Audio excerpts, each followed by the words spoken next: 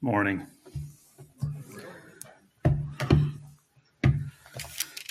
It's good to see each and every one of you here. Welcome. Thank you, Brother Josh, for that word. Very prevalent to the times. Delight yourself in the Lord, or there's so much competition for ourselves to delight in other things. Amen. Today, my message I want to bring to you is entitled Our Daily Work for God. And it's a very practical message, like I want to bring all my messages, something they can plug in on a daily basis. Our daily work for God. And how does that work? How can we work daily for God? We will use, I want you all to open up your Bibles into Colossians chapter 3, and I will stay in that chapter for the entirety. And we will look at the first 17 verses in Colossians 3.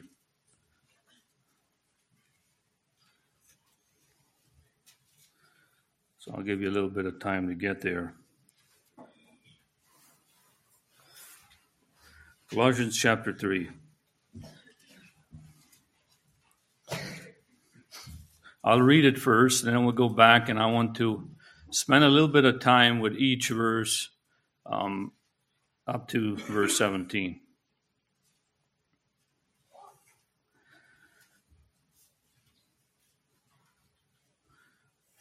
And this was especially in light of the young people that have committed or recommitted themselves to God as of late, and for everyone, including myself. I was really also very touched with these words and reminded again how important it is.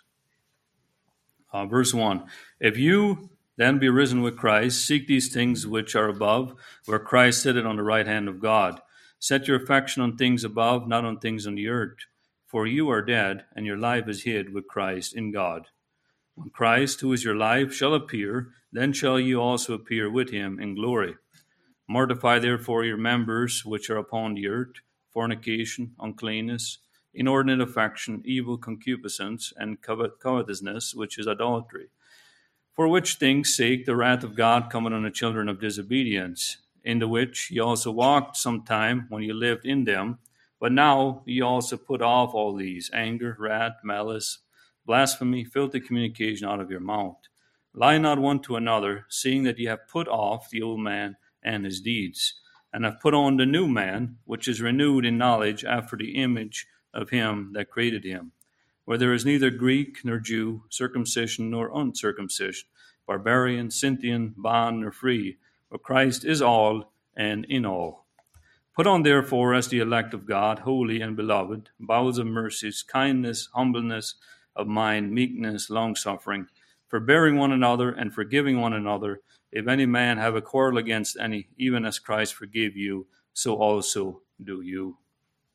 And above all these things put on charity, which is the bond of perfectness.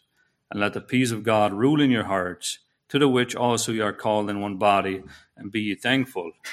Let the word of Christ dwell in you richly in all wisdom, teaching and admonishing one another in psalms and hymns and spiritual songs, singing with grace in your hearts to the Lord. And whatsoever you do in word or deed, do all in the name of the Lord Jesus, giving thanks to God and the Father by him. Amen. So we'll start with verse 1. And I'm not going to expound and make a Matthew Henry commentary out of all these verses. I just want to go through them and speak briefly on what they are telling me. If ye then be risen with Christ, seek those things which are above, where Christ sitteth on the right hand of God. Set your affection on things that are above, not on things of the earth. This is very simple. It's black and white, and we all have an understanding what that means. If you are born again, if you are a Christian, you will seek spiritual things, heavenly things, things that are godly and that you can bring to eternity. Not things in your former life when you serve the flesh. These things that will burn, melt, crush, rust, wear out, and become obsolete. All these things are important for a time in our daily workings. But we don't have our hearts on them. We don't dwell on them. We don't spend too much time on them. So we invest in people. We invest in children. And we make a difference. We help make a difference in other people's lives. Verse 3, for you are dead, and your life is hid with Christ in God. For you are dead, and your life is hid with Christ in God. This is not suggesting that you are dead or that you will become dead. This says, for you are dead. This is final. Really? Where did I sign up for that? I am dead. I never signed up for that. Well, if you didn't, then you can't really call yourself a Christian. As soon as you told God to save you from your sins, you signed up to no longer serve your sin, meaning your will, your old life. You have become dead to it. Christ will give you a new life. New friends, new desires, new joys. Everything changes. Your life is hidden in God. God looks at you and sees Christ. You are in the shadow of Christ now. You are covered in the blood of the Lamb. You are bought with a price. To no longer serve self but God. You are hid in God.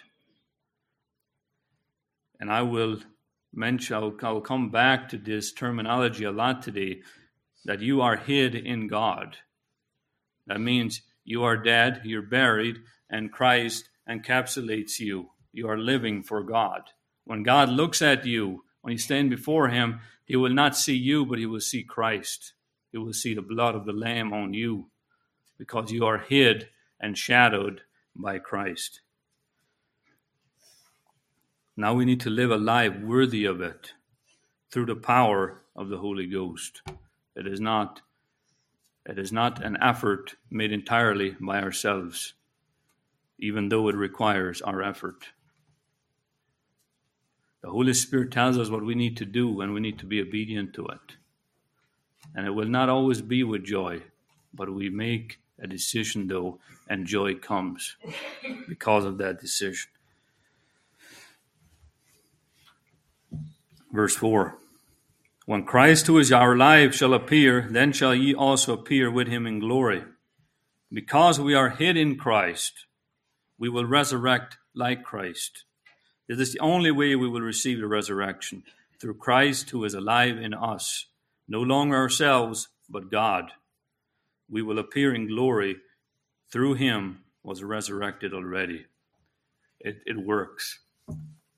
Resurrection works. It happened with God. It happened to Jesus Christ. He was resurrected out of that body, that cloth that wound him hundreds of feet around him. It was laying there. It was sunken in. Jesus resurrected out of it. He resurrected out of the rocks that held him in the cave. And Jesus removed the stone so others could walk in and see that miracle.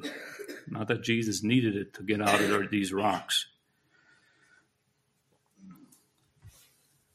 We will appear in glory through him who was resurrected already. Hallelujah. Verse 5. Mortify, therefore, your members which are upon the earth, fornication, uncleanness, inordinate affection, evil concupiscence, and covetousness, which is idolatry. Mortifying literally means to deaden, to be dead, to put to death. Not very nice, but that is what you sign up for. Put to death the carnal things that reign in our carnal, fleshly beings. Sexual immorality, impurity, letting evil thoughts control your mind, evil desires, and greed. This is literally idol worship. All these things are now dead, and they are further expounded in Romans chapter 6, if you want to read it on your own. Verse 6, For which things' sake the wrath of God cometh on the children of disobedience. If we die in our carnal flesh, not being hid in Christ, we will be exposed and invite the wrath of justice of God on our neck. Now, how can we neglect so great a salvation? We have our opportunities now while we breathe. We will not have that opportunity once we die.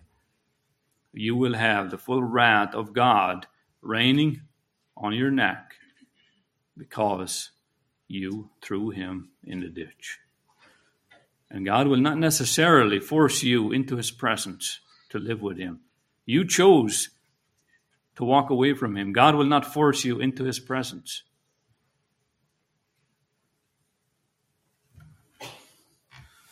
How can we neglect so great of a salvation which was gifted to us?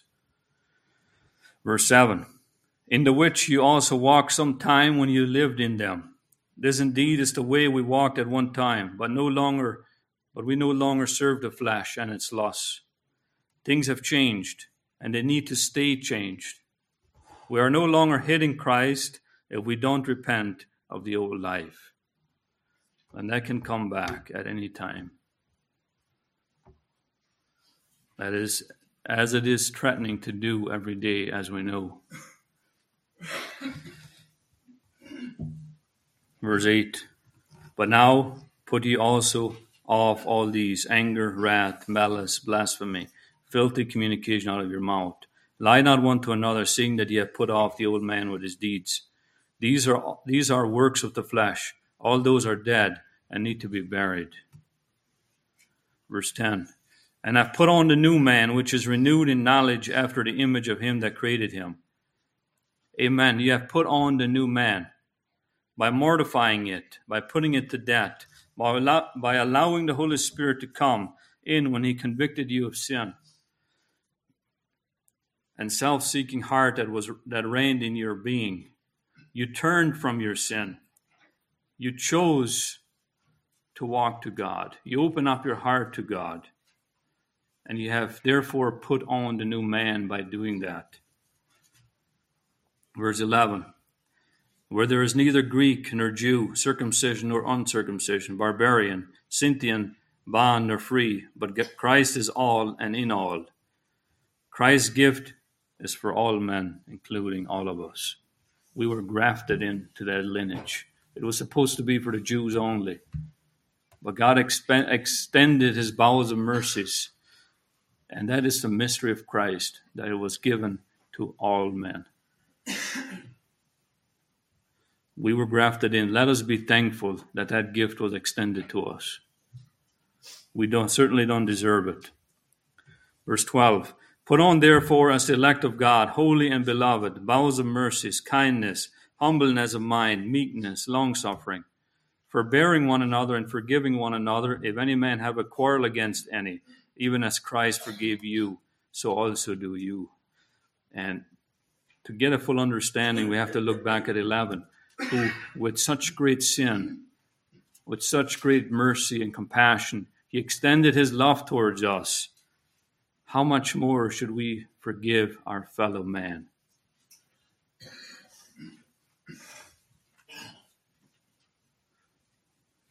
We have mortified the deeds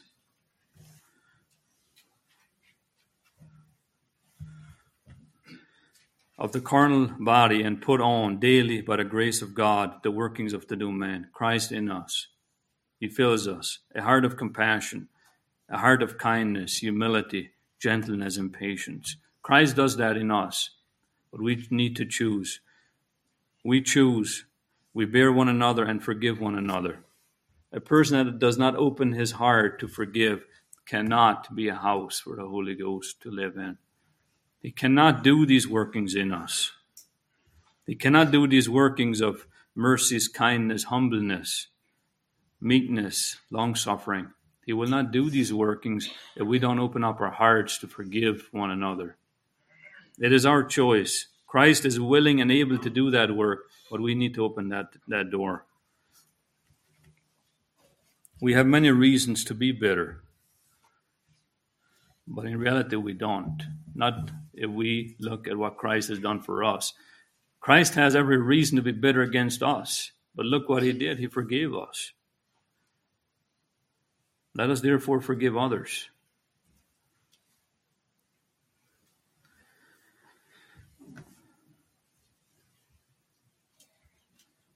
Verse 14. And above all these things, put on charity, put on love, which is the bond of perfectness. And most of all, we choose and yield ourselves to God and put on love. Love rounds all the corners where there is still lacking in us. Nobody is perfect, and there is more work to be done in all of us. The love of Christ will not tolerate sin, but will look at the imperfections in our fellow brothers and sisters and see beyond that and love them.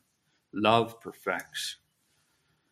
I bet in all of you, or in some of you, there might be some things you have against me. I might not even know these things. You have not revealed it to them, but I have offended. For some reason or another, I might have offended someone. This is where love comes in. You can either choose to love and forgive, or you can choose, if it's continually bothering you, to come to me and tell me how this is still offending you so I can correct it. Or you can choose, hey, he didn't mean it, he probably doesn't even know it, I'll just forget it, don't worry about it, he didn't have. This is the love that this is talking about. Love perfects. Love forgives. We are all imperfect. This really spoke to me. We need to love, and Christ in us, the Holy Spirit, chooses to love. If we yield to him, he wants to love. If we release him, he wants to love. He wants to forgive. But it is our carnal mind that says, he did this to me, and I cannot let it go. This needs to be made right. Yeah, sometimes it does need to be made right, but we still need to forgive.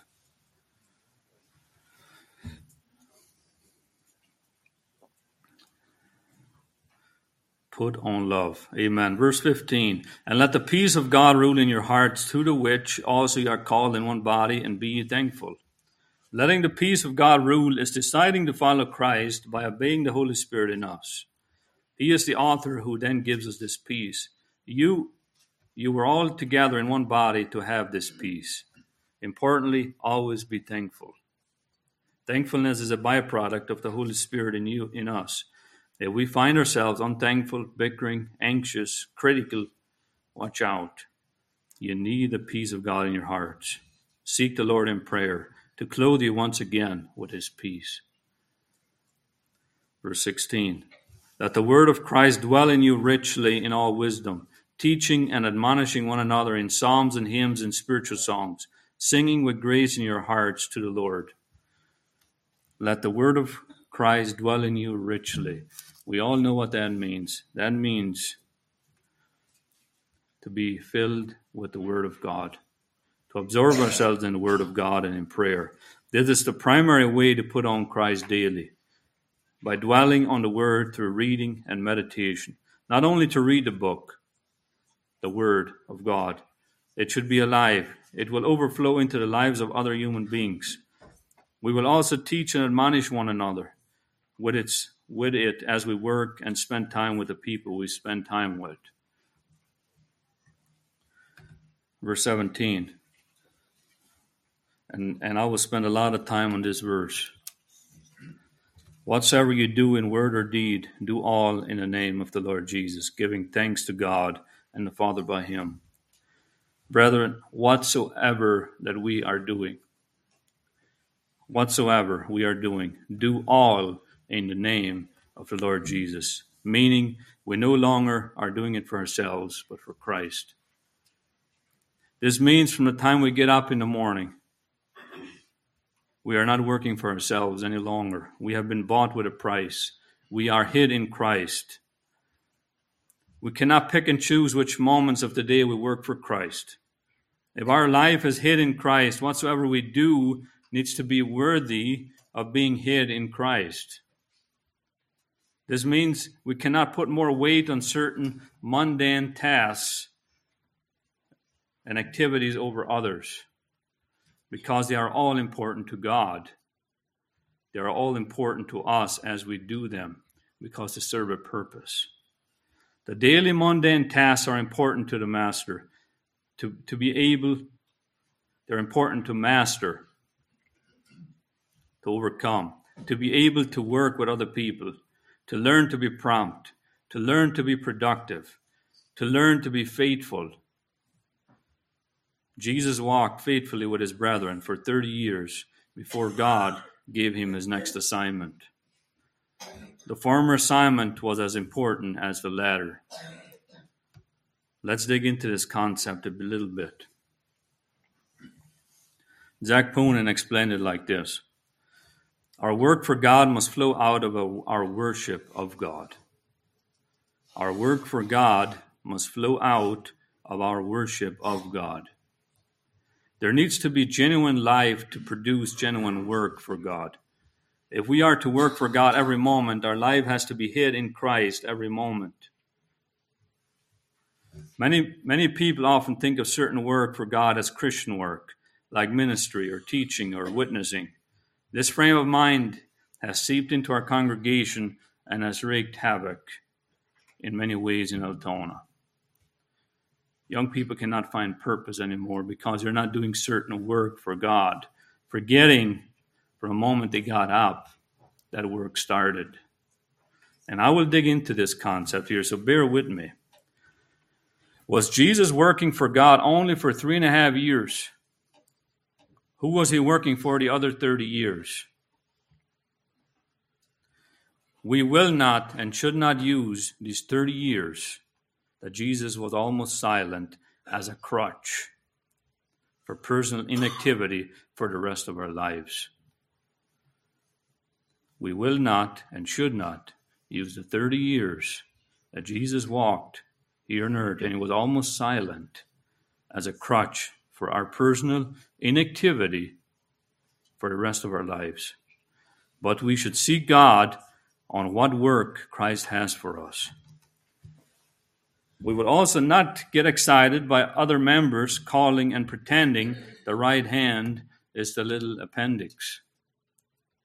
We need to get a handle on a right perspective on this very important topic. At the end of the 33.5 years, Jesus said in John chapter 17, verse 4, I have glorified thee on the earth. I have finished the work which thou gavest me to do. Some more modern versions say, by completing down to the last detail the work that you assigned me to do.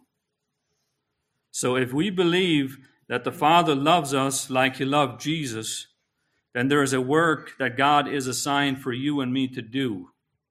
Just like this old hymn written by Elsie Duncan Yale in 1912. It says, there's a work for Jesus that none but you can do. It goes like this. There's a work for Jesus ready at your hand. 'Tis a task the Master just for you has planned. Haste to do his bidding, yield him service true. There's a work for Jesus none but you can do. And there's the refrain. Work for Jesus day by day. Serve him ever, falter never. Christ obey. Yield him service loyal, true. There's a work for Jesus none but you can do. Do we believe this? Do you believe in the utmost of your heart there's a work for you to do as a Christian that none but you can do? If we look at the body of Christ as an example, yes, our body is made up of many, many members. And some members, there's only one thing that you can do, and every member has an important function. We can live with a lot of these members, but it wouldn't be the same. Our bodies would act differently. We'd become cripples. We'd end up in a wheelchair, or we'd be on life support. Nobody else can do that function quite like you can. I believe that. That's why the Bible calls it the church, the body of Christ. Each member of the body has a function, and a specific function. The eyes, the ears, the hands, the legs, even the little toes. You can't stand properly if you don't have these little toes. Did you know your stability comes from these 10 little toes? You can't despise them. When even one is missing, it will greatly affect your stability. What is our attitude about these toes? If we are the hands or mouth, do not take for granted these little toes. Give them honor. Encourage them. Recognize them. If you had feet without those 10 toes, you wouldn't be able to stand or walk properly. Brethren, every little thing in the body, every little person in the body has a function. There are some brethren like this small little toe. He brings stability to the body. He or she rounds up the corners. He makes things easier. You walk with more smoothness instead of a visible limp. Then there's the internal organs, most that we don't see. There are many members of the body of Christ who might never come up to the pulpit, who you never see. Don't they have work like all the external parts of the body?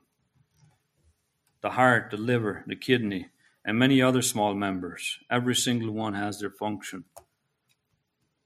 Even the appendix, that the doctors for the longest time thought it had no function, but was taught to be a leftover evolutionary tissue. Lo and behold, it's now discovered by Duke University Medical Center to produce and store good microbes for the human gut. I'm fairly certain it has more than that, but our science hasn't caught up to God's science. There is nothing in the human body that God created without a function. We mere humans may not have discovered it, but there's an important function in every part of the human body, every single part. If that could be true of the physical body, it is true for the spiritual body. So, if you are born again, you are part of Christ's body. If you don't have a body, then go find one. You cannot operate by yourself.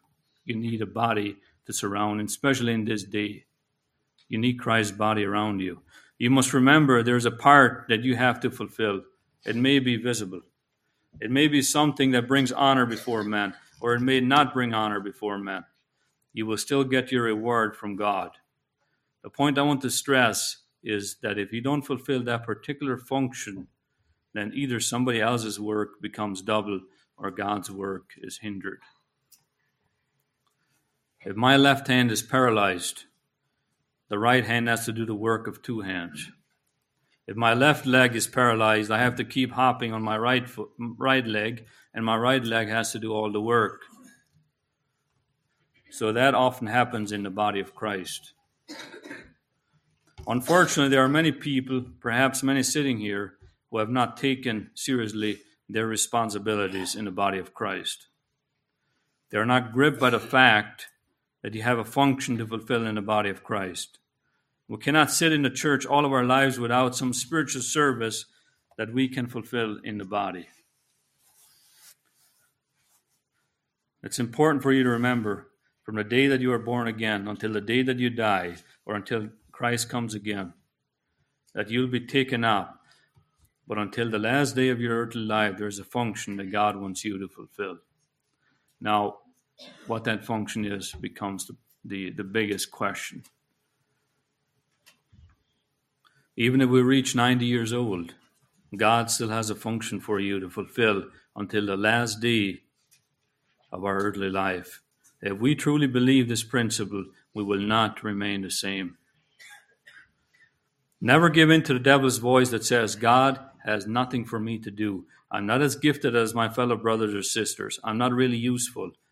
Don't be like the one that received the 1 talent and went and buried it, because he looked at the one with 5 and said, oh boy, I don't have what he has, and keeps comparing himself with others and keeps getting discouraged and buries his talent by doing nothing in the church.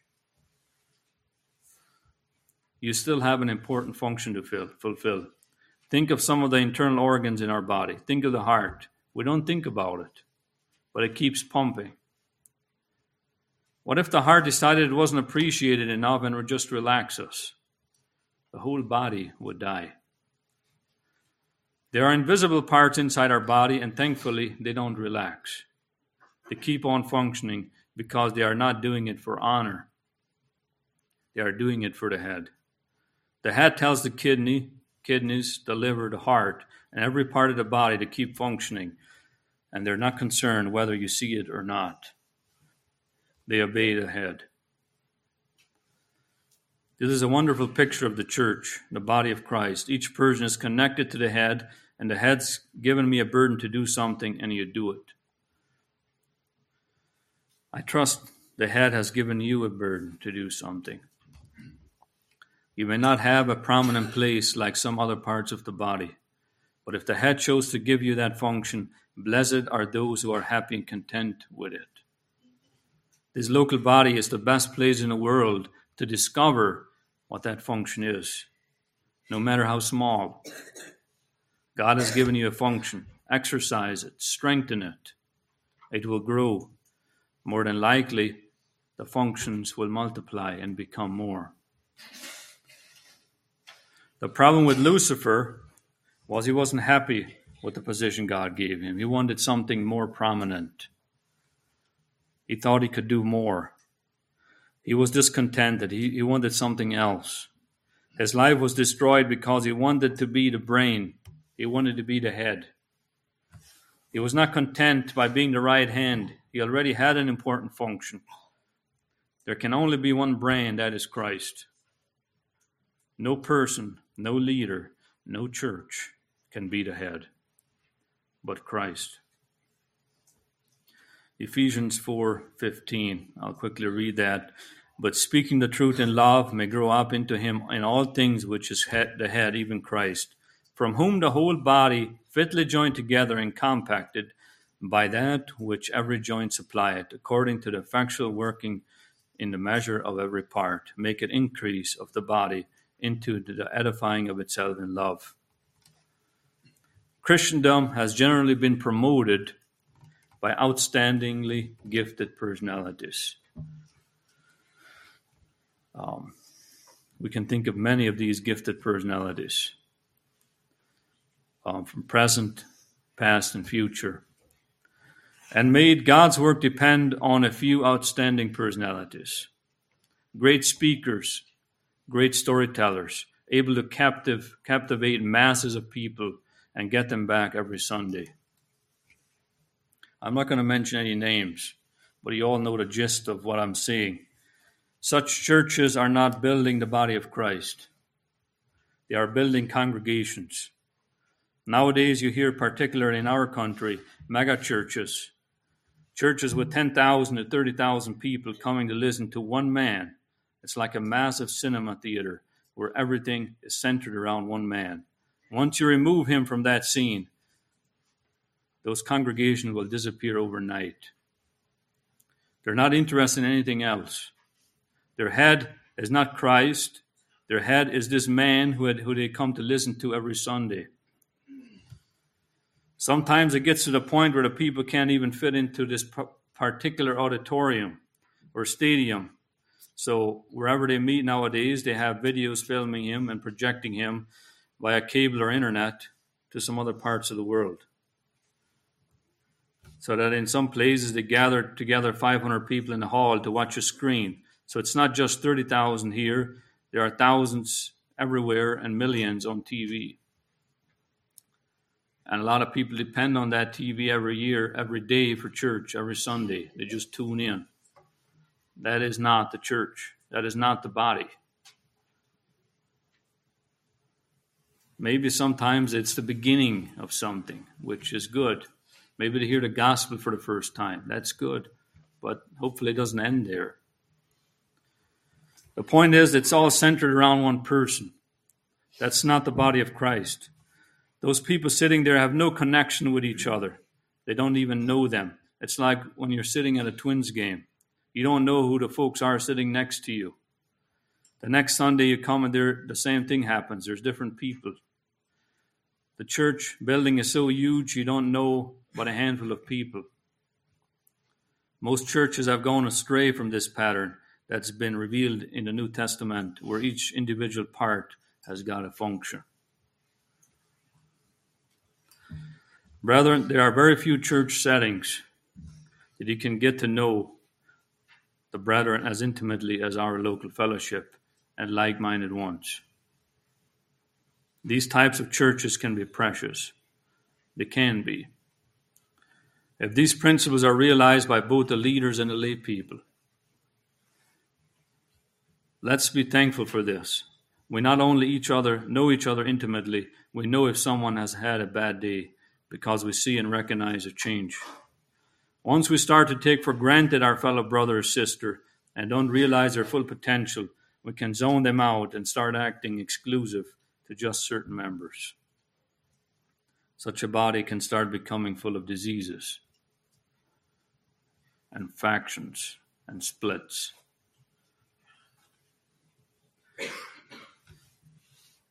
Every born-again brother or sister has a spiritual function in the church body. I took the liberty to write down perhaps 13 things that you could do. Maybe your calling is for a time being, until the Lord exercises you or you exercise yourself unto more, until you discover more, until the church discovers more. Number 1, ask the Lord in prayer what you could do to help and expand your function in the body. That is the number 1 thing you need to do, is ask the Lord what your function is. He will reveal it.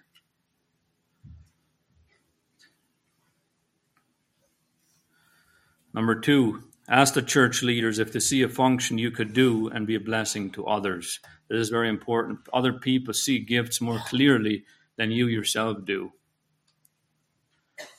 I've always been a big advocate of that, asking the brethren, the church leaders, what they see in you, functions that you could do in the body. 3, share your testimony to other youth. Share your testimony with friends and people that need encouragement. Talking also about a daily testimony, not one that happened at one time. Number 4, spend time, quality time, and listen to other people in your congregation you normally don't. Number 5, giving a hand to your brother or sister in whatever ways you can help. Number 6, observe. Ask if you can help someone with their children. Number 7, observe. Ask if you can help someone with their housework, cleaning, helping, and serving. Now, these are all mundane tasks. Yes, absolutely, they are. That's where it starts. This is the Lord's way. How can He trust you with big things if you're not faithful in little things? You have to learn.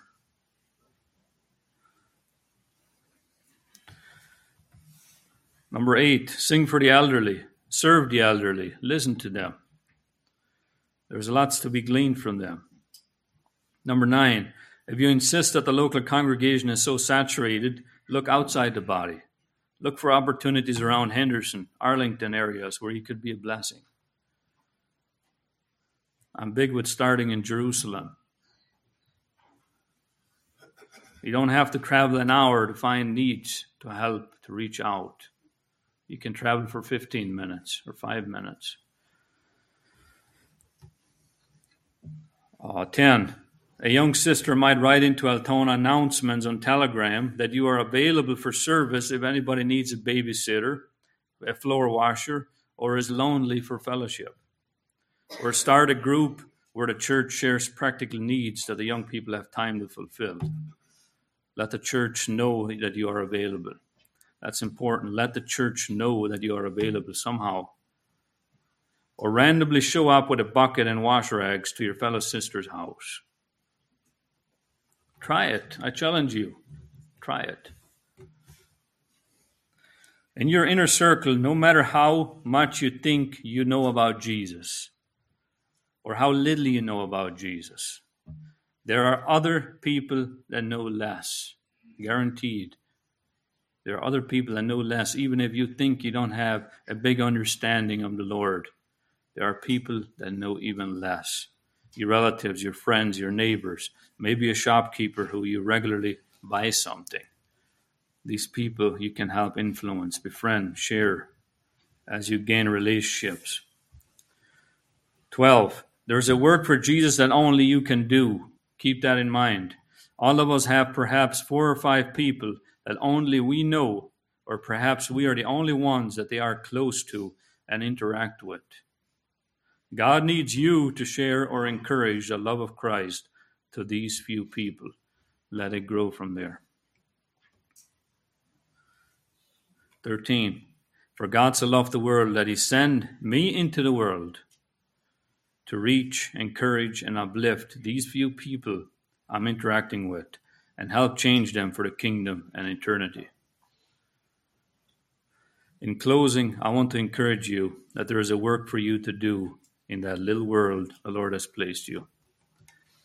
For you to do this work, you need to be filled with the Holy Spirit. To go back to where we started in Colossians 3, being risen with Christ, to be hid in Christ, to have our hearts filled with the Word. And then finally, this verse 17, whatsoever you do in word or deed, do all in the name of the Lord Jesus, giving thanks to God and the Father by him. Amen.